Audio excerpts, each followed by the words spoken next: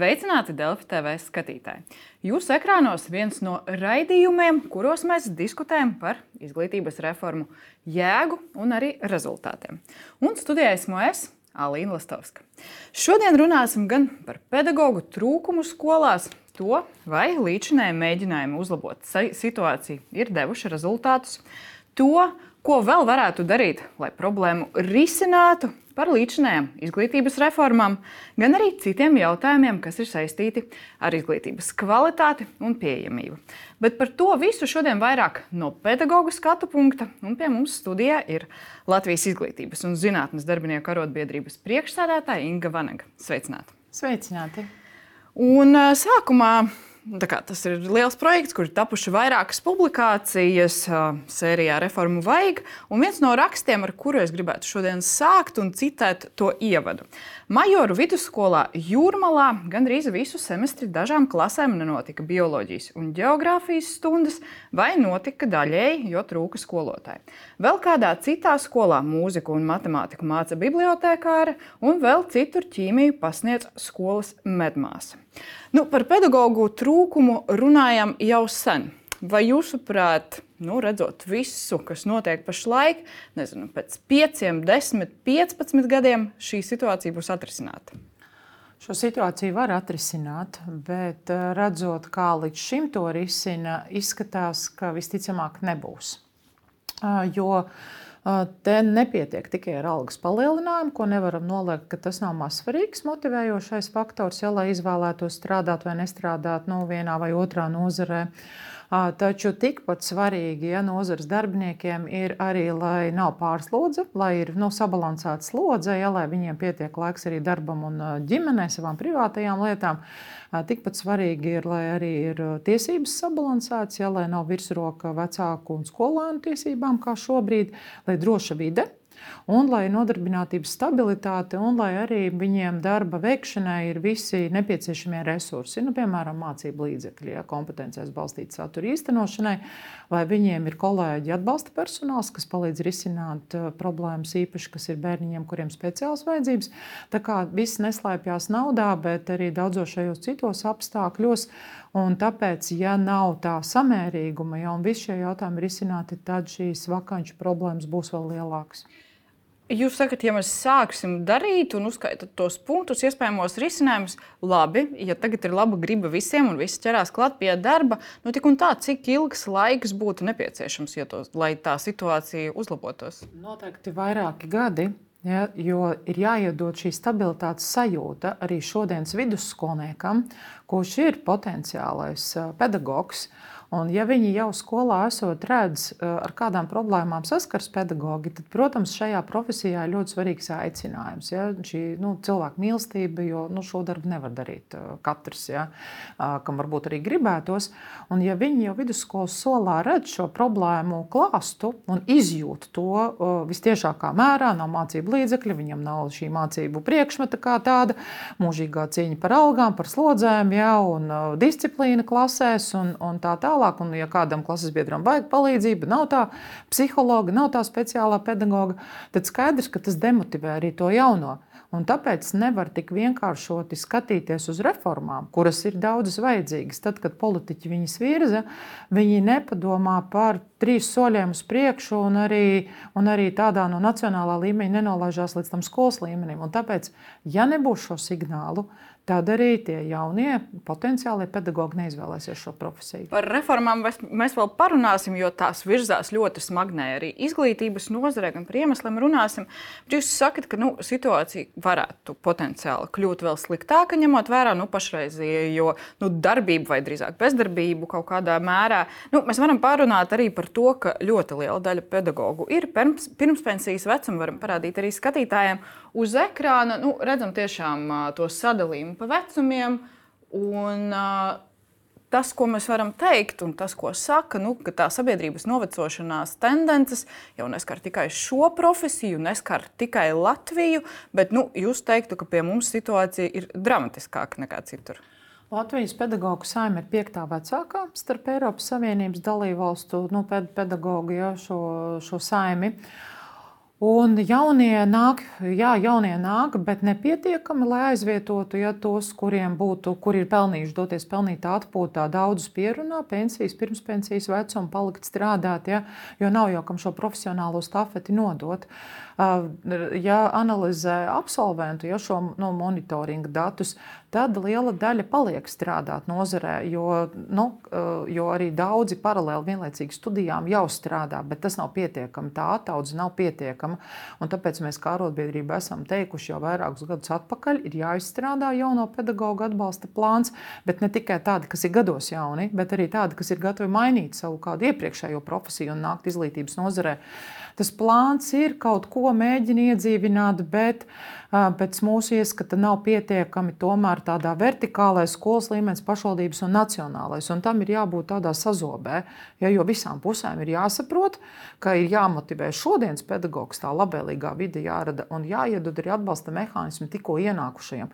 Viņu nevar pirmkursnieku palaist, ej strādā, ja viņš nezina, kā labāk strādāt ar bērniem, kam ir dažādi bērni, un īpaši, kam ir speciālās vajadzības, jo viņiem vienkārši nav to zināšanu, mentora viņam nav, jo tāpēc, kad visi jau ir pārslogoti, un mācību līdzekļu viņam īsti nav, un tā varētu turpināt, un tāpēc es arī atļaujos teikt, ka tas nav tik vienkārši, tas ir diezgan komplicēti, bet te pietrūkst visu iesaistīto pušu vienota izpratne un tāds mērķiecīgs darbs šo vakanču mazināšanā.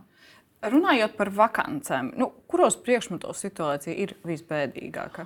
Šodien jau pat grūti pateikt, ja pirms dažiem gadiem runājām par šiem STEM priekšmetiem, tad redzām latviešu valodā, trūkst, un īpaši šīs vienotās skolas reformas ietvaros, svešvalodā tūlīt trūks, jo, nevar būt krievu valoda kā otra svešvaloda, tad aizvietot, ir ļoti grūti ap 1200 krievu valodas skolotājus, un par atbalsta personālu, jo viņi arī skaitās pedagogi, tur ir tiešām jāsaka tā, ka tādi logopēdi, psihologi, vēl ar logopēdiem vēl tā situācija, bet, piemēram, psihologi un sociālie pedagogi, tur ir katastrofāla situācija, bet tie ir ļoti būtiski kolektīvā, šie kolēģi, lai var rūpēties par arī emocionālu un fiziski drošu vidi. Un, tas, ko jūs sakat, visās nozarēs faktiski ir dramatiska tā situācija visos priekšmetos, tad nav nevienā priekšmetā tā, ka, būtu skolotāju pārprodukcija, kāds pedagogs nespēja atrast darbu. Nē, diemžēl nē, un mēs arī redzam, ka perspektīvā pat varētu būt vēl arī smagāka problēma ar mūzikas skolotājiem, ņemot vērā, ka samazina vairāk kā par 100 budžeta vietām. Viņu jau trūkst, un pagājušā nedēļā šie prezentētie dati par budžeta vietu skaita izmaiņām un svešvalodā, kur arī samazina budžeta vietas kā tādas. Mēs vispār neko tādu nevaram atļauties, mums viņas ir jāpalielina, mums ir jāstimulē arī neklātienē, jāapmaksāt šīs studijas, protams, vienojoties, kad cilvēks paliek nostrādāt kaut kādu periodu nozarē, bet arī tur ir ļoti lēni šī virzība šajā ziņā, un tāpēc to, ka viņu trūks, to rāda visi mūsu lokālie statistikas dati, bet to, ka politikas veidotāji visos līmeņos nevar saņemties un aktīvāk strādāt, tas ir arī diemžēl, un tad ir tas konsekvences būs. Par tām budžeta vietām, piemēram, jūs redzat vēl iespēju pacīnīties jautājumā, piemēram, par mūzikas skolotājiem, ko jūs tikko minējāt? Tur atkal te ir arī svarīgi, lai nāk palīgā gan arī nozares ministrija pati, kuras pārziņā ir vairāk šie jautājumi, un arī, protams, augstākās izglītības institūcijas, jo no LIZDA puses mēs viennozīmīgi pasakām, viņu šodien trūkst, un ja šīs budžeta vietas samazina, tad viņu trūks vēl vairāk. Tur ir ķēdes reakcija. Te ir Tāpēc arī mēs, kā arotbiedrība, sakām, daudzi runā izglītības kvalitāti. Mums jāpaukstina izglītības kvalitāte, bet šodien jau mums dienas kārtībā ir jautājums vispār par izglītības pieejamību. Ja jūs minējāt tos piemērus, kur ir publiski, ja jau zināms, kur nenotiek nodarbības ilgstoši noteiktos mācību priekšmetos, bet cik ir tādas skolas, kur trūkst tā skolotāja un to slodzi sadala uz šodien tur strādājušiem, palielina nesamērīgi to slodzi, vai arī tās vakances, par kurām klusē vai kur vēl attālināti mēģina risināt. Jūs sakat, jā, ka mēģina meklēt arī pedagogus skolas pašas, līdz ar to tas, jūs teiktu, tās publiski zināms vakanču skaits, tad to situāciju Nē, to mēs varam droši teikt. Vislabāk, ja to tendenci tādu var redzēt, jā, tas ir vasaras vidus, jau uz augusta otro pusi, tad ir skaidrs, ka vai nu ir iekšēji palielināta, kāds skolotājs ir pierunāts strādāt lielāku, nesamērīgi lielāku slodzi, ja, un līdz ar to viņš arī izdeg, vairāk slimo un tā tālāk. Ja.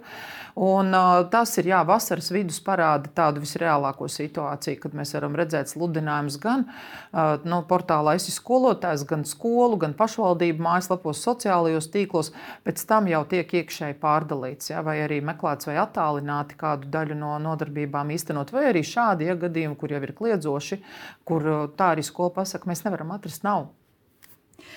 Es citēju sākumā majoru vidusskolu un to stāstu par viņiem. Un, ko saka pati direktore Ilze Osi? Viņa saka, ka katra skola ir laimīga tajā brīdī, kad viss pedagoģiskais personāls ir nokomplektēts. Visu laiku ir tā, ka trūkst kādas specialitātes skolotāji. Tad faktiski jūsu aplases, cik Latvijā ir skolu tādu, kur pedagogu pietiek? Diemžēl šādi dati nebūs mūsu rīcībā. Ja? Tādi dati būtu noteikti Izglītības zinātnes ministrijai. Mēs arī zinām, ka tiek strādāts pie šī pedagogu prognozēšanas, ja šī rīka. Arī to gaidām jau vairākus gadus, jo tur jau atliek pāanalizēt, kādā vecuma struktūrā ir šodien pedagogi, kur ir šīs slodzes, ir sabalansētāks vai nav sabalansētāks. Tā kā to var noteikt, cik kur trūks. Skolu, jūsuprāt, nav daudz, kur ir pilns personāls nokomplektēts? Es domāju, ka diemžēl nav. Ja mēs vēl ņemsim vērā, ka lielākajā daļā, praktiski visās, mēs varam vadīties pēc pašvaldību vidējiem datiem, ne par katru skolu, bet pašvaldībā vidējais apkopotais ir rādītājs. Nav neviena pašvaldība, kur visās skolās pedagogi strādātu sabalansētā darba slodzē, kā mēs vienojāmies streika laikā. Ja? Ir atļauts vienoties pusēm. Skolās, varbūt kādam skolotājam tā noteikti ir, tieši tāpēc, ka viņu trūkst. Bet mērķis bija, ka strādājam kopā, lai risinātu šīs vakanču problemātiku un lai pakāpeniski 3 gados nonāk līdz sabalansētām slodzēm. Ir labāk, ja slodze ir sabalansētāka, bet proporcija, uz ko mēs gājām, lai būtu atbilstošāks laiks stundām un citiem visiem pienākumiem, lai var īstenot arī jēgpilnu jauno saturu un to individuālo pieeju nodrošināt bērniem un kompetencēs balstīties, ja šis saturs īstenotos daudz kvalitatīvāk. Diemžēl nav vidējie rādītāji, nav mums glaimojoši. Par šo problēmu, par pedagoģu trūkumu, protams, mēs nerunājam pirmo reizi. Arī ar jums šajā studijā mēs runājam par to vairāk kārt. Un aptuveni pirms 2 gadiem mums bija līdzīga diskusija, un es gribētu atgādināt, ko jūs toreiz teicāt. Pirmkārt, tandēmā nedrīkst tikai atalgojuma jautājumu šobrīd risināt. Tātad sabalansēta darba slodze, tas pat, es teiktu, gandrīz jau šodien ir jautājums numur 1, pat arī pie labām algām vairs neiet šīs nesabalansētās slodzes dēļ. Konkurētspējīga alga, profesionālais atbalsts, kā ministri teica, sabiedrības attieksmes maiņa, pedagoga tiesību stiprināšana, skolēnu vecāku atbildības veicināšana, jauno pedagoga atbalsta sistēmu, kas ietver arī tos mentorus, lai jūs uzskaitījāt faktiski, ko mēs sākumā dzirdējām, to uzskaitījumu, būtiskas atšķirības nav. Bet ko jūs teiktu, cik ļoti situācija šajos vairāk nekā 2 gados ir mainījusies? Tas bija pat pirms 2 gadiem. Ir jaunajiem pedagogiem ir paaugstinātas stipendijas, ir paredzēts tas indukcijas gads, viens, kur jābūt ir mentoram. Bet redzat, tāpēc es teikšu, ka gausi ievieš, ir daudz dinamiskāk, ātrāk jādara, jo redzat, pēc 2 gadiem tas pats, joprojām tas pats. Tas, kas ir izdevies uzsākt slodžu balansēšanu, tas, kas ir izdevies, algas palielināt, tiesības mums ir izdevies daļēji stiprināt, un arī vardarbību mazināt skolās, jo tā vide ir ļoti būtiska, un tās vecāku tiesības un bērnu tiesības jau ir kārtu augstāks. Mēs ļoti gaidām, ka beidzot tiks sadzirdēti prezidenta virzītie šie grozījumi par drošu skolu, jo daudzi aiziet prom arī šo apsvērumu dēļ, bet nedzird. Un tad mēs arī priekšējo Saeimu šos jautājumus risinām. Ar šo Saeimas sasaukumu tieši tos pašus jautājumus risinām. Un tad ir jautājums, Kāda ir izpratne un kāda ir realitātes sajūta politikas veidotājiem par šiem jautājumiem? Ja? Mentors vajag, pat ir noteikts pedagoģu grupas, kurām ar normatīvu aktu ir pateikts, obligāti ir jābūt mentoram, pirmsskolas pedagogam, kurš ir beidzis koledžas līmeņa programmu. Realitātē dabā mums ir pagājušā mācību gadā, ja man nav diemžēl aktuālie dati, bija 11 mentori visā Latvijā. Ko tas liecina? Skaidrs, kāpēc viņš aiziet prom pēc 2-3 gadiem. Viņš netur to slodzi, viņam nav atbalsta, viņam nav mentora, kas viņam ar šādu izglītību varētu viņu pastutēt, atbalstīt ar kādu pieredzējušāku kolēģi atbalstu. Ja? Un tad mēs brīnamies, ka aiziet prom. Vai, piemēram, kā mēs runājam, slodzes balansēšana uzsākta, jauna algas grafiks, bet pašvaldības pamanās pirmsskolas pedagogiem samazināt slodzi. Bet, Vanagas kundze, tad faktiski no visa minētā slodze, algas, profesionālais atbalsts, sabiedrības attieksme, skolotāju tiesības, nekas nav atrisināts pilnībā. Tā jūs teikt? Pilnībā nē, ir uzsāktas lietas, tā ir labā ziņa, ja ir algas grafiks ir 3 gadiem, slodzes balansēšanas pirmais solis spērts, bet vēl joprojām nav skaidrības par nākamajiem 2 gadiem, ja. Mentori ir paredzēti, bet reāli dabā viņu nav. Tiesības stiprinātas daļēji, ja vardarbības grozījumi likumos un MK noteikumos ir daļēji, un tāpēc mēs vēršam uzmanību, ka mēs nevaram atļauties vēl pēc 2 gadiem runāt par to, kā palīdzēt atbalstīt un nodrošināt to visu, par ko, redzat, es jau kā jūs arhīvos ir runāts 2 gadi atpakaļ. Tiksimies ar jums pēc 2 gadiem, tā saruna būs līdzīga? Skatoties uz pašreizējo, teiksim, politisko vidi, nozares vadību, valdības vadītāju. Ļoti gribētos cerēt, ka nē, bet ja arī šīs nozares ministras vadībā risinās ne tikai LIZDA, bet arī citu nozares organizāciju pieteiktos jautājumus tādā tempā un tādā kvalitātē, kā šobrīd, par kvalitāti teikšu ne tajā labākajā aspektā, tad mēs arī pēc 2 gadiem runāsim tieši par šīm pašām problēmām un varbūt pat vēl samilzušākām. Diemžēl pietrūkst dinamikas un visu iesaistīto pušu līmeņu sadarbība noteiktu mērķu sasniegšanā, sākot no skolas līmeņa, pašvaldības nacionālā un komunikācija. Ja? Pietrūkst dinamikas.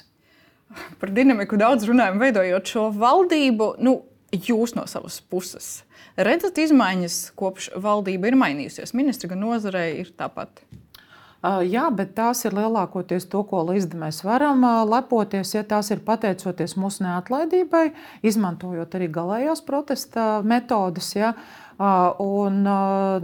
Tam pateicoties, jo līdz tam savādāku valodu nav sapratuši ne ar vairāk kā 200 dažādām sanāksmēm, darba grupām, ne ar statistikas datiem, ne ar OECD datiem, ne ar Eiropas komisijas kādiem ziņojumiem. Diemžēl mums bija jāizmanto iziešana ielās, lai panāktu, lai ir gan algas grafiks, lai panāktu, ka uzsākam slodzes balansēt, arī aizklavēties līdz prezidenta durvīm par drošu skolas vidi, bet tā tam nevajadzētu būt. Tā nevajadzētu būt. Tik un tā nācās gan daudz diskutēt par demisijas pieprasījumiem arī vasarā. Iepriekšējā arī ministrei prasījāt. Vispār pēdējos gados, teiksim tā, reti kurš ministrs, kur demisiju neprasījāt.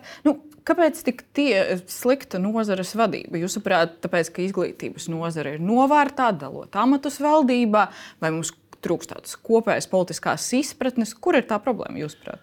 Problēma ir tajā, ka nacionālajā līmenī politikas veidotāji diezgan atrauti skatās uz reālo situāciju, un daudzas no pārmaiņām tiek virzītas neieklausoties ne tikai LIZDA, bet arī, piemēram, direktoru organizācijā, pašvaldību savienībā, kaut vai pēdējie piemēri gan par to pašu skolu tīklu optimizāciju programmu skolā, ja, vai par administrācijas atalgojumu, ja, kur mums bija konflikts pašā gada nogalē vēl ar ministrijas pārstāvjiem, ka nevarēja virzīt vienādu apmaksu administrāciju un skolotājiem. Uzticēt nozares vadību, teiksim tā, no pedagogu vidus vai no izglītības nozares nākušajiem speciālistiem. Tas, jūsuprāt, bija veiksmīgi? Ja mēs arī Mužnieces kundzes pilnvaru laikā bijām piketā pie Saeimas, kur tika mainīts naudas sadalas principi un ieviesta jauni aprēķinu kārtība, nesaskaņojot ar nozari, ko mēs pēc tam jau redzējām tās sekas. Ja? Diemžēl tās ir par sliktu nozarē bija pieņemtas, kad nesadzirdēja tā laika valdība. Un pēc tam tiešām teica, jā, tiešām mēs pieļāvām kļūdu. Ja? Nevajadzēja ļaut pašvaldībām naudu pārdalīt, ko tagad grib atpakaļ atgriezt. Ja? Un tas nemaz nav tik vienkārši. Un tad ir jautājums, ja? Var jau iespītēties un teikt, nē, mēs neieklausīsimies ne direktoros, ne LIZDA, ne pašvaldības savienībā, bet beigās tas ūdens ir izliets un viņu sasmelt ir daudz grūtāk. Un mēs kā nozares organizācijas, LIZDA, protams, arī pārstāvot vairāk kā 21 000 biedrus, mēs cenšamies politiķiem, palīdzēt sadzirdēt nozares sirdspūkstus. Bet viņi jau viņus bieži vien negrib dzirdēt. Un tāpēc es atļaujos teikt, ka nacionālā līmenī, tad, kad virza šīs pārmaiņas, viņas, diemžēl, bieži vien ir atrautas no realitātes. Un tad mēs kopā bloķējamies. Neatkarīgi no tā, vai cilvēks ir no nozares, vai neatkarīgi no partijas. Kā tas varētu gadīties, ka visi ministri ir atrauti no realitātes, no izpratnes, no nozares? Mēs arī par to esam domājuši, kāpēc tā ir. Tad, kad cilvēks nav tajā amatā, viņš tā kā ir dzirdīgāks, ja, un atvērtāks. Un saprot, ja, un ir atbalstošāks. Tiklīdz tiek ministra krēslā, tā tas kažots, viņš tā tiek apgriezt uz otru pusi. Un es atļaušos teikt, ka tad, kad mums arī bija ar Šaplinskas kundzi, ja, bija arī tās konflikta situācijas, un ne tikai mums, tad, kad mēs izgājām uz to kompromisa ceļu, kad arī ar to pašu darba slodzes balansēšanu, ar izmaksām izglītības nozarē kā tādām, ar algas grafika soļiem, un turklāt kompromisi tika atrasti ar visām nozares organizācijām. Ja? Tad viņu pati partija, tur bija tāds politiskais kūlenis, ja, bija noticies.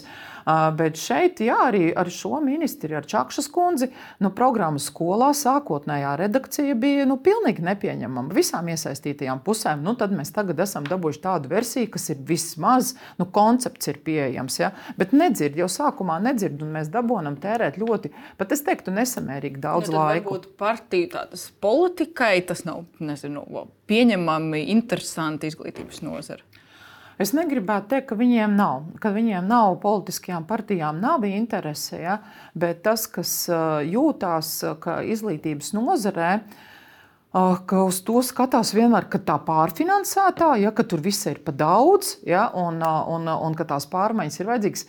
Un es varu atkārtot, ka praktiski visas no reformām, kas ir pieteiktas dienas kārtībā, mēs nevaram pateikt ne par vienu, ka šī pārmaiņa nebūtu vajadzīga. Bet tā, kas ir tāda nacionālā līmeņa sērga daudzu gadu garumā un visām valdībām, diemžēl, ja, ka viņi grib šīs pārmaiņas bez atbilstošiem resursiem. Nevar būt mums bērni speciālām vajadzībām iekļaut skolās, ja mums nav speciālā pedagoga, nav logopēda, nav psihologa, nav sociālā pedagoga. Ja pedagogi atnāk pirmkursnieki, kuri nav paspējuši neko no tā visa, tad kā viņu iekļaut, kā viņu veicināt? Viņš izdeg un aiziet prom un rodās vakance. Jūs daudz runājat par to, kāda nozares vadība, kopuma attieksme. Varbūt jums pašai jāmēģina izvirzīt savu kandidatūru un uzņemties nozares vadību, piedāvāt savu kandidatūru politiskām partijām? Nenoliedzu, ka nākotnē kaut kas tāds varētu būt, bet šobrīd, es teikšu, ir ļoti daudz ieceru arī arotbiedrībā, ja, un ir arī panākumi. Ja. Es neizslēdzu, ka kaut kas tāds kādreiz perspektīvā varētu būt, jo to, ko mēs esam nozares ministriem arī teikuši, nozarē nekad nebūs tā, ka visu varēs novērtēt ar eiro. Šī nozara nav tā nozare. Un tas, kas iztrūkst un uz kura grābekļa vienmēr uzkāpja, tas ir šī sadarbība, komunikācija, ja, dialogs ar nozari un arī pateiktie paldies. Šī nav tā nozara, kur tu katru darbu, kur tu visu varēsi iekļaut slodzē, apmaksāt katru to minūti, un tas arī šai nozarē tas nav raksturīgi, bet nevar arī turpināt īstenot pārmaiņas, paļaujoties tikai visu laiku tā. Kur tad viņi liksies? Viņi mīl savu darbu, viņi bērniem pāri nenodarīs, viņi ir pašaizliedzīgi. Daudz no viņiem savu darbu dara, nepiestādot rēķinu par visu padarīto. Ja? Viņi darīs visu, lai necieš bērns. Un tas ir saknē jāmaina, attieksme ir jāmaina, tie cilvēki ir jānovērtē, viņiem savlaicīgi ir jāpaziņo par pārmaiņām. Ja ir pārmaiņa, pa soļiem konsekventi, kad tev ko nodrošinās, nevari nodrošināt. Mēs vēl parunāsim, bet jūs pieminējāt to savu varbūt arī politiskās ambīcijas nākotnē, vismaz uz nozares vadību. Jūs savulaik bijat Latvijas reģiona apvienībā. Jūs redzat joprojām ar šo politisko spēku vai kādu citu politisko spēku savu nākotni iespējams? Šobrīd es neesmu nevienā politiskā partijā, un šobrīd, pildot LIZDA priekšsēdētājas pienākums, mēs sadarbojamies ar pilnīgi visām politiskajām partijām, izņemot vienu. Bet, ja jūs nākotnē raudzītos uz šo, jūs jau tagad varētu pateikt, vai es tagad nekomentētu šo jautājumu? Nē, kategoriski nē, jo tas, kas ir šī trauslā līnija, esot LIZDA priekšsēdētājas amatā, nevienu brīdi nevienam neradīt, nevienam ne biedram, ne mūsu padomē, ne valdei, neradīt iespēju, ka mēs esam kādas partijas kabats organizācija, un līdzīgi arī mēs šo vēstījumu nododam politiskajām partijām. Jā, mēs sadarbojamies un sadarbosimies ar pilnīgi visām partijām, pozīcijā, opozīcijā, kuras ir gatavas nākt palīgā risināt nozarē svarīgos jautājumus. Un tas ir, nevelti ir tas teiciens, ka, kad ar politiķiem sadarboties ir līdzīgi kā būt pie uguns, kur būs pārāk tuvu sadegsi, būs pārāk tālu nosalsi. Tad mēs meklējam to zonu, kurā, nesadegt un nenosalt. Bet tomēr būtu siltumā. Jā. Bet runājot par organizāciju, par arotbiedrību, jūs esat vadībā arī salīdzinoši ilgi, tad jūs minējāt, ka jums ir ieceras, tad arī nākotnē, jūs tuvāko nākotni saistat vismaz ar LIZDAS vadību. Ja būs šis mandāts, es ar ļoti lielu pagodinājumu pildīšu šos pienākumus, bet tajā pašā laikā arī es esmu tā tipa cilvēks, kurš saprot, ka organizācijai ir jābūt šīm pārmaiņām. Ja? Un vienu termiņu, ja man būs lēmts, un ja kongress uzticēsies 2025. gadā, visticamāk vienu termiņu, jā, bet tad ir tālāk jau jāstrādā pie tā, lai būtu jauns līderis, jauns vadītājs, ja, jo es esmu to teoriju piekritēju, kur uzskata, ka ir savs laiks, ja ir iespēja un jādara, un komanda uz mērķu sasniegšanu jāvirza, un es domāju, gana daudz ir arī sasniegts. Ja. Katrā izglītības jomā pakāpē ir labās ziņas, pilnīgi visās ir labās ziņas, un katrai arī ir jautājumi, kas jāturpina risināt. Tas, ko jūs jau minējāt, kaut visos tajos punktos, ko jūs nosaucāt, kas ir jāuzlabo nozarē, gan iepriekš, gan tagad, ir kaut nedaudz sasniegts progress, tad jūs sakat, ka jūs esat darījusi maksimāli, lai aizstāvētu nozare, pedagogus, un jūs darījāt visu, ko jūs varējāt, vai kaut kas ir, ko jūs varētu tomēr pārmest? Es teikšu, tas ir komandas uzvara, ka ir labās ziņas katrai pedagoģu grupai un arī zinātniekiem un arī tehniskajiem darbiniekiem. Pilnīgi katrai mūsu biedru grupai ir labās ziņas algas jautājumā, slodzes jautājumā, sociālo garantiju jautājumā, tiesvedību uzvaru jautājumā. Protams, jā, ir mājasdarbi, kas ir, jā, mums ir arī jāpanāk, lai ir koplīgumi vairāk, lai ir apdrošināšanas polises visās pašvaldībās, lai pirmskolas pedagogiem visur ir pilna slodze, nevis kā tagad, samazina pēc Satversmes tiesas sprieduma.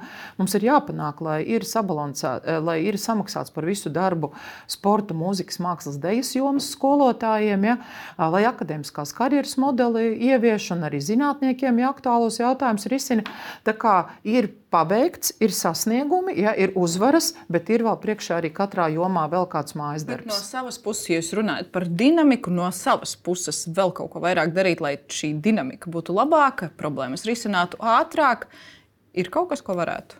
Es teikšu, ka skaudra mācība bija par pirmskolas pedagogiem. 8 gadus es vadu arotbiedrību, un visus 8 gadus mēs aktīvi centāmies. Jā, mēs citu problēmu risināšanā, un to mēs politiķiem esam teikuši, vairs nebūs 8 gadi. Rīcība no mūsu puses būs straujāka. Jā, to es varētu teikt, tas man pašai ir tāds bijis, ko es nožēloju, ja, ka vajadzēja rīkoties ātrāk, vajadzēja ātrāk Satversmes tiesā šo pieteikumu sniegt, bet mēs mēģinājām iet, pārliecināt parakstu kampaņas, mana balss pie budžeta izstrādes un apelēt ar Eiropas komisijas datiem. Tas ir tas, kas ir pietrūcis. Nevajadzēja tērēt 8 gadus, bet vajadzēja uzreiz izlēmīgākai rīcībai. Jā, tieši tā.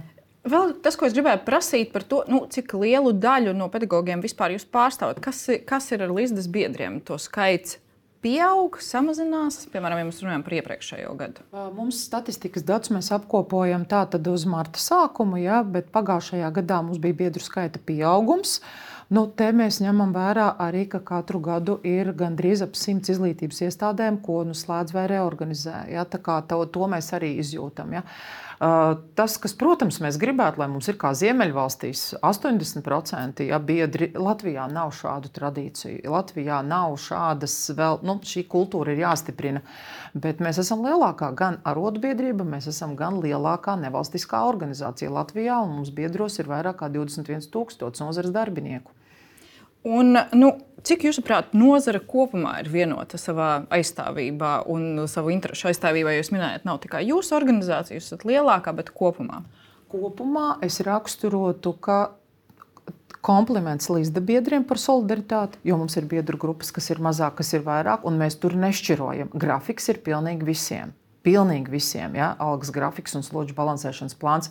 Kopumā nozarē es teiktu, ka solidaritāte nav tā lielākā vērtība, diemžēl, un tāpēc mēs arī skaidrojam, tie, kuri nav biedri, ja jūs gribat ātrāku, dinamiskāku, daudzu jautājumu risināšanu skolas līmenī, pašvaldības līmenī, nacionālā līmenī, tad ir jābūt vēl skaitliski vairāk arotbiedrībā, dodot savu balsi. Ja.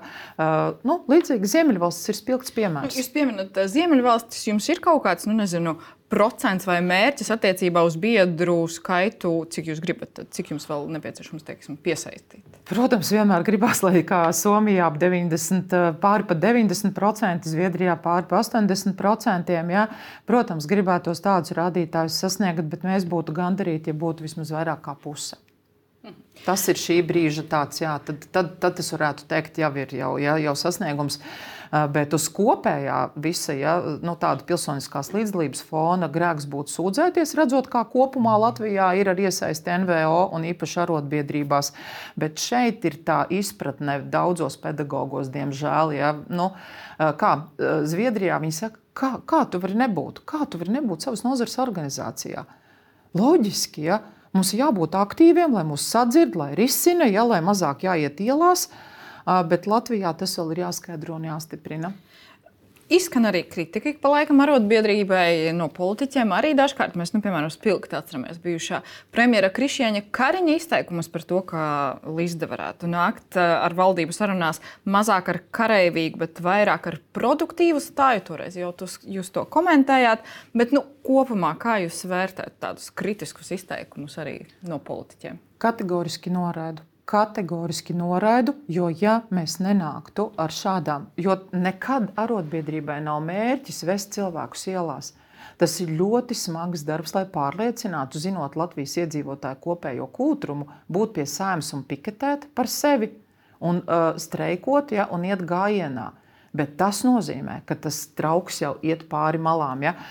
Te es teiktu šiem politiķiem, kuri šādi atļaujās kritizēt, lai viņi saskaita tās vēstules, tās visas sanāksmes, darba grupas, tikšanās, cik mēs esam prasījuši, rakstījuši, zvanījuši, pirms mēs esam cilvēkus izveduši ielās. Un es varu pateikt paldies katram, kurš tajās ielās bija, jo viss sasniegtais ir pateicoties tikai šādām aktivitātēm. Par priekšlikumiem LIZDA vienmēr, kad mēs kaut ko kritizējam, iebilstam, mēs vienmēr norādam arī priekšlikumu. Mēs nevaram pateikt, ka tas var būt pats labākais. Bet otra puse nereti vien vispār nekādu risinājumu nepiedāvā. Ja? Un Kariņa kungam es ieteiktu 3 reizes padomāt, pirms viņš met kritikas akmeņus LIZDA dārziņā, lai viņš atcerās, kāds bija streika sarunas un kurš to streiku novērsa. Ja? Kad viņš mums paziņoja, es šonakt labi gulēju, un tāpēc jums grafiks būs, kas likumā mums pienākās. Tāda ir šo politiķu retorika, un tad pateikt, ka nav konstruktīvu priekšlikumu. Mēs vismaz atnesām grafika projektu atšķirībā no viņiem. Bet ar Čakšas kundzi sadarbība jums ir laba, jūs teiktu? Es teiktu, ka sākotnēji likās cerīgāk būs, bet to, ko mēs arī Čakšas kundzei un arī viņas biroja komandai norādām, izvērtējiet tos grābekļus, uz kuriem ir uzkāpuši iepriekšējie ministri, un diemžēl mēs redzam, ka sadzird, bet es vēršu uzmanību. Tas nav tikai LIZDA gadījums, tās ir arī citas nozares organizācijas. Tad, kad tu jau sāc izmantot... Bija streika sarunas un arī pēc tam, kad par streika prasību nepildīšanu, jūs teicāt, ka Čakšas kundze nav ieinteresēta, izglītības nozares problēmu risināšanā. Tagad viņā jūs redzat to interesi? Nepietiekamu, kā piemērus minēšu kaut vai, piemēram, profesionālās izglītības izmaksu groza pārskatīšana. Tas mājasdarbs jau bija no iepriekšējās valdības, tas netika izdarīts. Un būtībā pateicoties ministru prezidentē, mēs pēdējā brīdī šo jautājumu atrisinājām un tās izmaksas tiks pārskatīts, jo profesionālā izglītībā izmaksu grozs ir 95% apmērā nodrošināts no 2007. Gada izmaksām. Un tad ir jautājums, ja? Un mēs būtībā piespiedām Čakšas kundzi šo jautājumu risināt ar premjeri pie sarunu galda.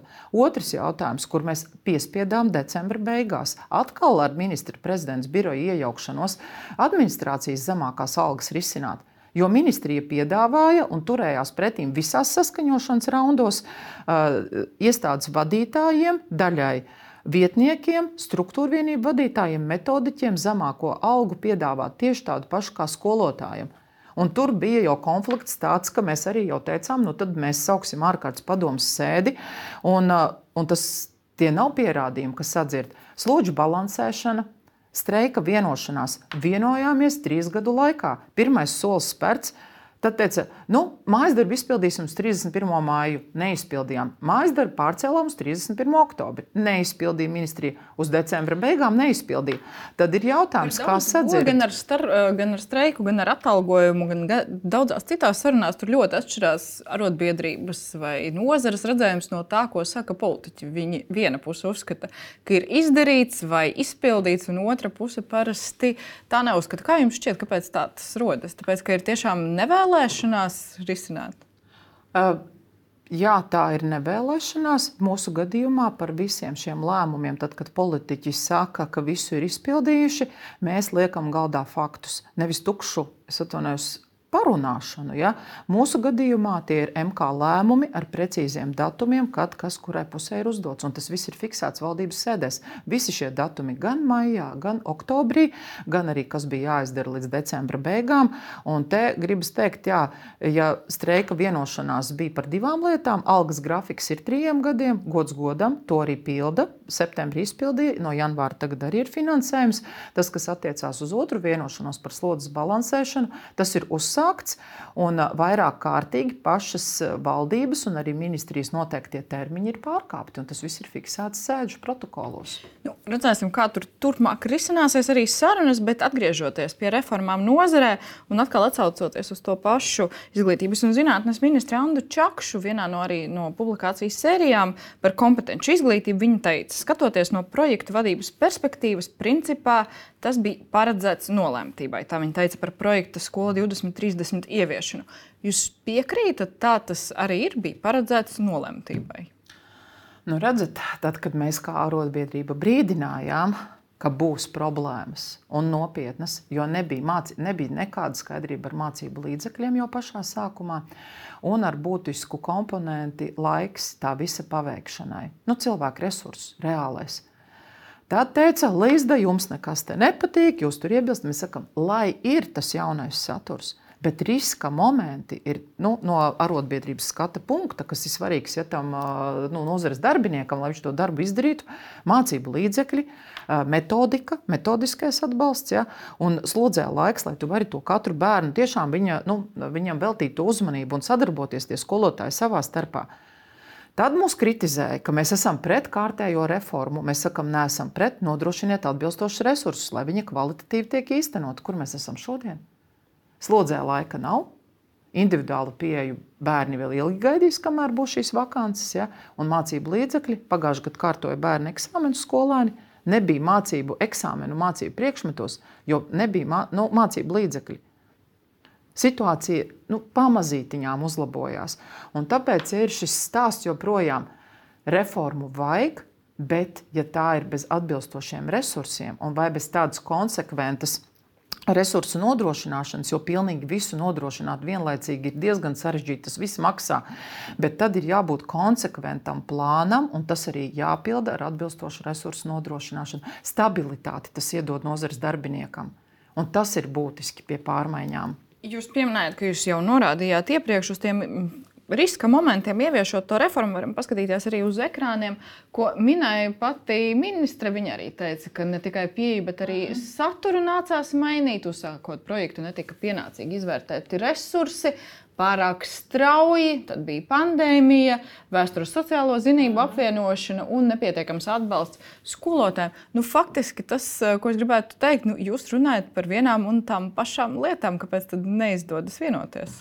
Mēs par viņām runājam, tad, kad to reformu uzsāka. Ja, tas jau bija, man liekas, Sēles kundze lika pamatus. Pēc tam bija Šadurska kungs, Šuplinskas kundze, Mužnieces kundze, tagad Čakšas kundze. Un tas ir tas, ko es jau teicu, ja, ka pieņem lēmumus par reformu īstenošanu atrauti no realitātes. Un par mācību līdzekļiem mēs katru gadu pirms jaunā mācību gada ministrijai prasījām, vai ir kāds progress ir, ja? Tāpēc mēs arī prasījām to slodzes balansēšanu, tāpēc mēs sakām, lūdzu iedodiet struktūra fondu naudu kaut vai digitāliem mācību līdzekļiem, ja? Kur ir metodiskais atbalsts, un tie ir tie jautājumi, kas virzība pozitīva ir, bet viņi ir pārāk lēna. Bet, ja mēs skatāmies uz skolu 2030, tad faktiski tas, ko jūs sakat, visa atbildība ir politiķu pusē par tām problēmām saistībā ar projektu ieviešanu. Šajā gadījumā es teiktu vairāk jā nekā nē. Jo bija pilotskolas, kuras pilotēja ja, to projektu, un arī viņas netika sadzirdētas. Ja. Un tāpēc, jā, nacionālā līmenī tam tika atvēlēta nauda, bija vesela projekta īstenošanas komanda, kura nesadzirdēja, kuri nespēja nomenedžēt procesus tā, lai tie mācību līdzekļi ir vai drukātā vai taustāmā veidā pieejami. Ja. Un tas jau cik gadi tomēr tas projekts tiek īstenots, un joprojām mēs redzam tās blaknes. Ja. Slodzes balansēšana to taču nepieņem tikai pašvaldības līmenī, skolas līmenī. Tas ir ar fiskālo ietekmi, tas ir jāpieņem nacionālā līmenī. Mācību līdzekļiem ministrija prasīja 24. gada budžetā 18 miljonus, ja, iedeva 4 miljonus.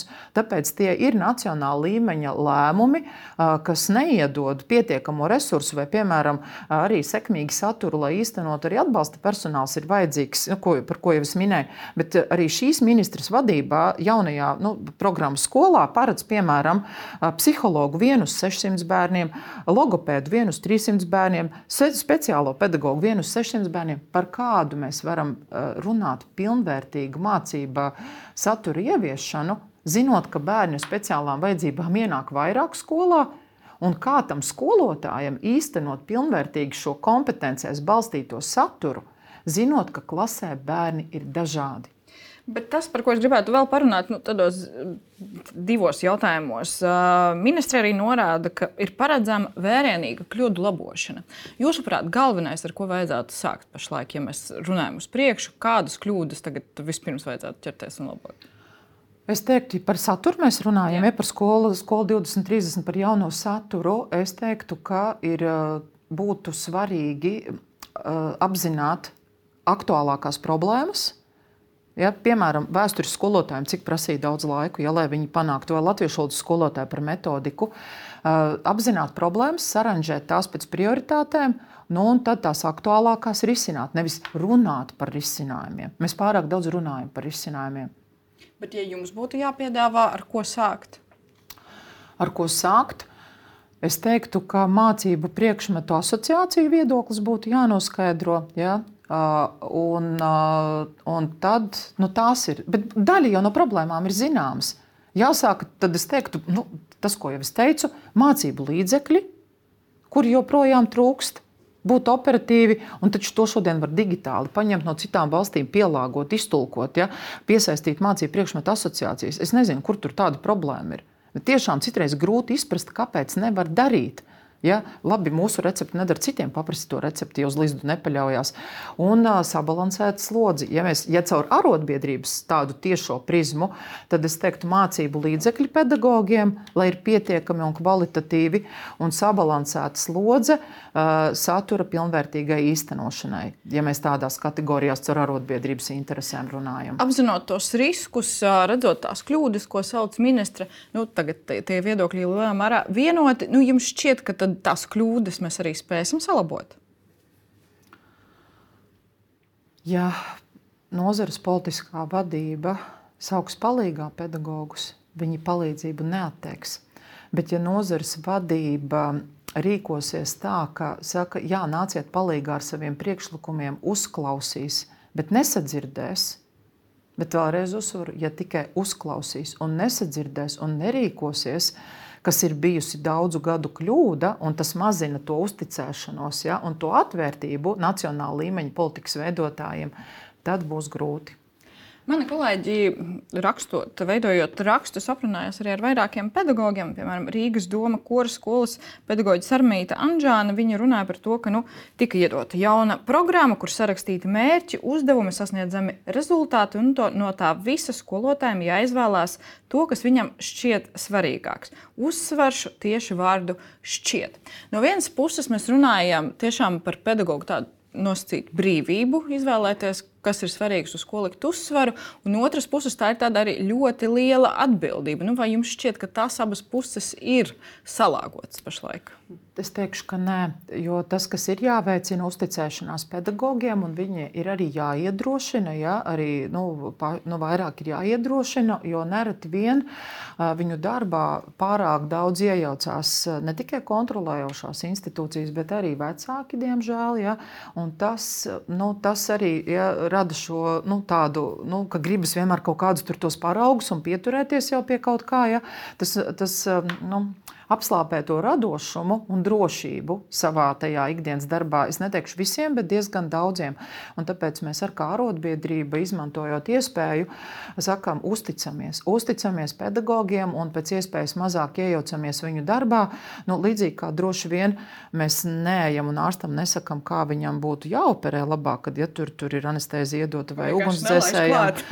Jā, un ja ielaistu, jā, bet vai ugunsdzēsējām, vai nezinu, frizierim vai pavāram restorānā, mēs taču paļaujamies uz to, ka tas ir speciālists, ka viņš pārstāv noteiktu arodu un viņš zina, ko dara, bet izglītības jomā kaut kā daudziem gribas nākt palīgā ar saviem padomiem, bieži vien arī, teikšu, nevietā, ja, bieži vien arī pārāk daudz iejaucoties. Bet no politiska viedokļa mēs atceramies tādus likumiskas grozījumus un visus pārējais jautājums. Pašlaik politiķi tā mazāk mēģina jaukties, es teiktu.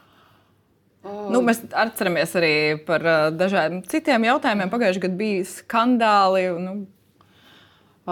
Pedagogam, jā, viņš ir noteiktu vērtību nesējs, jā, viņš arī ir valsts iekšējās drošības veidotājs, jā, viņš ir arī mūsu valsts nākotnes intelektuālā kapitāla veidotājs. Šie noteikumi bija vajadzīgi. Mēs nevaram noliegt, ka ir noteikts problēmas, jā, un arī joprojām ir, bet kā jau visās profesijās, bet kopumā tādi lieli, plaši, tādi kliedzoši gadījumi kļūst ar vien mazāk. Jā, mēs arī cenšamies risināt arī šādas situācijas, arī tās pašas, kad arī valodus šīm pārbaudēm ir jāzina, viennozīmīgi ir jāzina. Un pēc iespējas labāk pašam to atskārst un iet un risināt, ja ir problēmas, nevis gaidīt, kad kāda kontrolējošā institūcija atnāks, jā. Un, nav dzirdēti arī, paldies Dievam, nekādi gadījumi par kaut kādu aizliegtu simbolu vai vēl kaut kā lietošanu vai vēl. Tas, manuprāt, jau ir ja kāda epizode kaut kur, bet jācer, ka nav. Jā. Ja mēs runājam vēl par vienām reformām, tas, par ko mēs daudz runājam, ir skolu tīkls. Spēsim nonākt līdz tādam optimālam skolu tīklam tuvākajā laikā, jūsuprāt? Redzot to dokumentu projektu, ko valdība ir apstiprinājusi, jā, būs daudziem jāpieņem sāpīgi lēmumi, bet tas, kas te visā traucē, es domāju, arī mums kā neiedot to pilnīgo ainu, arī kā nozares organizācijai, proti, ka ir paņemta no visa skolu tīkla viena daļa tikai. Un nav tāda analīze veikta, attiecīgi katrā pašvaldībā, jo tur jau nav tikai vispārējās izglītības iestādes. Un aiz durvīm ir atstātas pirmsskolas, aiz durvīm ir atstātas speciālās izglītības iestādes, aiz durvīm ir atstātas šai analīzē profesionālās izglītības iestādes un profesionālās ievirzes, mūzikas, sporta, mākslas skolas. Un tāpēc pieņemt lēmumu par daļu no izglītības iestādēm, kā viņām būs dzīvot nākotnē, neanalizējot, kas vēl tajā pašvaldībā vai blakus pašvaldībā, nav tomēr pareizi. To tikai vēl plāno darīt. Ja? Daudz mēs arī tur panācām, kompromisi ir rasti. To, ka skolu tīkls jāoptimizē, demografiskā situācija dara savu, bet ko mēs arī norādām, ka tikai un vienīgi ar kvantitatīvajiem parametriem šādus lēmumus kategoriski nedrīkst pieņemt. Kategoriski nevar pieņemt. Bet raugoties uz to, kas pašlaik ir tas projekts, jūsuprāt, skolēnu interesēs tas ir veidots, vai mēs tā nevarētu teikt? Te būs šobrīd, es teiktu tā, ka daudz ko tiešām izšķirs pašvaldību lēmumu, jo, redzat, pašvaldība jau vislabāk uz vietas redz. Tas, ko negribētos, ka pašvaldība tagad šo visu izmanto, lai pieņemtu nepopulārus, sāpīgus lēmumus, ja, to negribētos, jo mēs jau redzam, ka jau virmo šī informācija un jau pat skolēni iesaistās savas skolas nākotnes glābšanā, aicinot tomēr arī lokālos pašvaldību politiķus izvērtēt rūpīgāk vienu vai otru lēmumu. Un te es teiktu, ka ļoti daudz no svara būs, kā lokāli to nokomunicēs ar skolēniem, ar vecākiem, ja, kā būs tā, kāds būs, cik tur būs rūpīgi izvērtēts, ja, un izskaidrots iedzīvotājiem. Ja. Bažīgi ir par Eiropas Savienības ārējās robežas pašvaldībām, jo tur joprojām nav kā saka, pretim nākšanas soļi, ja nav skaidri. Tas, ko es domāju, ir ļoti būtiski. Tur bija runāts par konceptu atsevišķai finanšu programmai, lai atbalstītu pašvaldības un skolas, kas ir pierobežā. Jā, bet redzat, atkal mēs nacionālā līmenī sakam, likumā ir noteikts pašvaldībai lēmums par skolas slēgšanu vai reorganizēšanu jāpieņem līdz 1. martam. Jau ir jābūt lēmumam pieņemtam. Tātad februārī jau ir jābūt skaidrībai iestādes vadītājiem, skolotājiem, kas viņu sagaida. Bet tagad jau būs tūlīt, jau janvāris tūlīt būs pusē, bet nav nekāda tālākā virzība iesaistītajām pusēm. Un tad ministrija paziņo, vienā dienā viņi paziņo, programmu skolā ieviesīsim no 25. gada septembra, pēc kaut kādām dienām viņi saka, nē, mēs darīsim tomēr visu, lai tas būtu no 24. gada septembra, bet ja nepaspēsim visu izdarīt priekšdarbus, tad no 25. gada septembra. Tāda mētāšanās, un tā ir kārtējā pārmaiņa, kas ir ar nestabilitātes vēstījumu. Jo mums jau ir biedri, kuriem jau ir pateikts, tavu skolu noteikti slēgs, un viņā jau ir trauksme, viņš jau skatās, tad jau gan jau, kas slēgs, viņš jau meklē, kur viņam kaut ko vai pārkvalificēties vai kādu citu skolu, kur strādāt, ja. Viņš taču nevar gaidīt līdz pēdējiem brīdim, kad nacionālā līmenī ministrijas politiskā vadība pielems, tad, kad tā reforma stāsies spēkā, vai 24. gada septembrī, ja mēs paspēsim sarēķināt, ja nepaspēsim, tad 25. gada septembrī. Bet lēmumi ir jāpieņem līdz 1. martam pašvaldībās. Un es tiešām varu izteikt, kā piemērs. Es neizslēdzu, ka jums ir liels šaubas, ka līdz 1. martam mēs varētu paspēt. Ziniet, tad tas būs ļoti liels veiksmes stāsts ministrijā, ja viņi paspēs visu šo reformu izklāstīt ar visām iesaistītajām pusēm līdz februāra vidum. Jo pašvaldībām jau vēl vajag arī laiku, lai viņi pieņemtu lēmumus. Redzot, kā viņiem līdz šim ir gājis ar aprēķiniem vai kaut vai ar šo tālāko slodzi sabalansēšanu, bažīgi ir. Atliek novēlēt veiksmi. Varbūt, ka viņu komanda ir stiprināta, pēdējā pusmēneša laikā.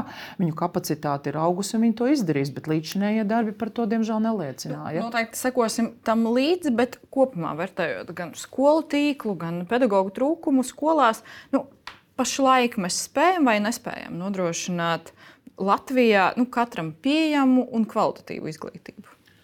Atļaušos teikt tā, zinot, kādi resursi ir mūsu pedagoģu, atbalsta personāla, tehnisko darbinieku, vadītāju rokās, cik daudz pietrūkst, tad es atļaušos teikt visatzinīgākos vārdus par mūsu visiem izglītības un zinātnes nozarē strādājošajiem. Pie tiem rezultātiem, ko mēs sasniedzam, kāda ir izglītības kvalitāte, kāda ir rādītāji zinātniski pētnieciskajos darbos, olimpiādēs, dažādos konkursos, kur mēs startējam. Zinot, cik daudz pietrūkst visu nepieciešamo līdzekļu. Skolēnam, pašam bērnam tā ir tāda laimes spēle. Vai viņš tiks skolā, kur ir pedagoģi, kur ir visi priekšmeti mācami, kvalitatīvi vai netiks? Šobrīd jā, un tāpēc mēs sakām, mums ir jārunā par izglītības pieejamību. Protams, par kvalitāti, bet šodien dienas kārtībā jau ir jautājums par izglītības pieejamību. Mēs minējam vairākas reformas šeit, kas vēl būtu tāds varbūt konceptuāls un liels, kas nozarē būtu jāveic, vai tiešām salabojam visas kļūdas un ļaujam mierīgi strādāt? Metodiskais atbalsts ir ļoti būtisks. Ja, un arī profesionālā pilnveida atbalsts gan šodien strādājošajiem, gan arī tie, kuri ir, būs nākamie profesionāli. Tas ir ļoti būtiski, tas, kas būtu jārisina. Jā, bet kopumā es teikšu, vajag iedot nodarbinātības stabilitāti. Tas ir būtiski. Nozarē. Jā. Tas, par ko mēs vēl runājām gan sākumā, gan arī citās reizēs, kad mēs runājam par pedagogu trūkumu, ir sabiedrības attieksme, pedagogu darba prestižs. Viena no rakstiem arī kolēģi citēja vēstures skolotāju Tatjanu, un viņa teica, tagad, godīgi sakot, kad man nepazīstami cilvēki prasa, par ko es strādāju, man ir kauns teikt, ka es esmu skolotāja. Es nezinu, kāpēc. Skolotāja prestižs ir ļoti sadragāts, viņa saka. Šādu vērtējumu jūs esat dzirdējusi no daudziem kolēģiem, vai tādu ir mazākums? Kopumā visā Eiropā pedagoģa profesijas prestižs ir pagrauts, un Latvija nav izņēmums. Bet tas nav baigais mierinājums, protams, ja, un tas varētu būt jautājums, ar ko mēs varētu virzīties un pozitīvā ziņā izcelties starp Eiropas Savienības visām valstīm, ja, ka saliedēt spēkus, lai mēs panāktu, un lai mēs esam starp tām valstīm, kurām šis profesijas prestižs ir top augšgalā. Tā, ka skaļi kāds teiktu, ja, un kautrētos, protams, ir dzirdēti, ja, un redzot arī vēl tos mērījumus, kad nereti vien algas, ja, kad paskatās starp dažādām profesijām salīdzina. Jā, tas nav patīkami, un tāpēc mēs atgādinām politiķiem, ka pedagoga profesijas prestižu neveido tikai alga. Pirmkārt, viņš pats, un tāpēc mēs aicinām. Es teikšu tā, ka arī tas nav viegli to mainīt un panākt, bet arī par mūsu biedriem mēs esam vairāk droši, ka viņi to dara. Bet kopumā pašiem pedagogiem novērtēt, kas ir panākts, un ir panākts, gana daudz ir panākts, ja, katrai, kā es teicu, ietai nozarei, un novērtēt panākto un saprast to, ka, lai būtu vēl labāk, vairāk un ātrāk, ja, šie labās ziņas un problēmu risinājumi un labās ziņas nozarē strādājušiem un potenciāliem pedagogiem, ja, lepoties un priecāties par panākto un veicināt šo solidaritāti, lai tā rītdiena būtu labāka. Tāpēc es teiktu, ka labās ziņas ir arī daudz. Viņas nav viegli nākušas, bet to profesijas mundieri, pirmkārt, pedagogs pats ir vēstnesis jaunai paudzei un savā kolektīvā un sabiedrībai. Un, protams, arī politiķu izteikumi arī ļoti būtiski. Par politiķiem daudz runājam, par pašiem pedagogiem. Šodien arī noslēgumā vienu citātu gribētu parādīt. Tas, par ko saka paši pedagogi, ka skolotājiem jāprot ļoti daudz, jāpiemēt prasmju kopumam kā menedžeram, jābūt ilgtermiņa domāšanai, ļoti daudz kompetences un prasmes, un vienlaikus skolotājs nedrīkst pazaudēt cilvēcību, iejūtību un vispār izpratni, kāpēc katram no mums ir visu mūžu jāmācās.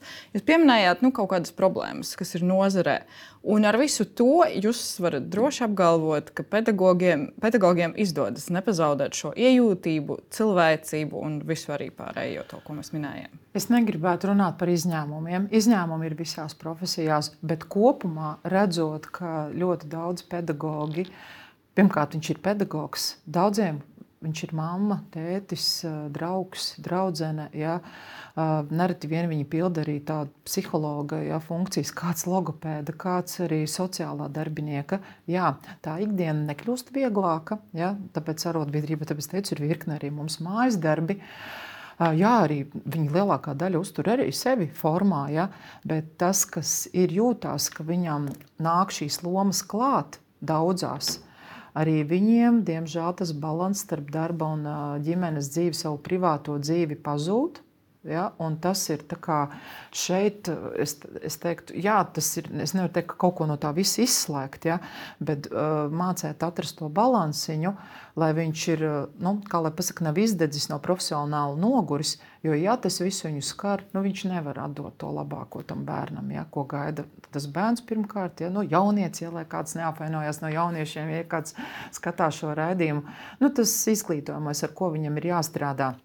Un tas ir ļoti būtiski, lai veicot šīs daudzveidīgās lomas, funkcijas, viņam pietiek laika gan sev, gan tai profesionālai darbībai, bet tas ir saistīts arī, protams, ar šiem visiem slodzes lietām un atbalsta lietām. Tas saistīts ne tikai ar pašu pedagogu profesionālu, bet arī ar vidi un tiem nosacījumiem, kādos viņam ir jāstrādā.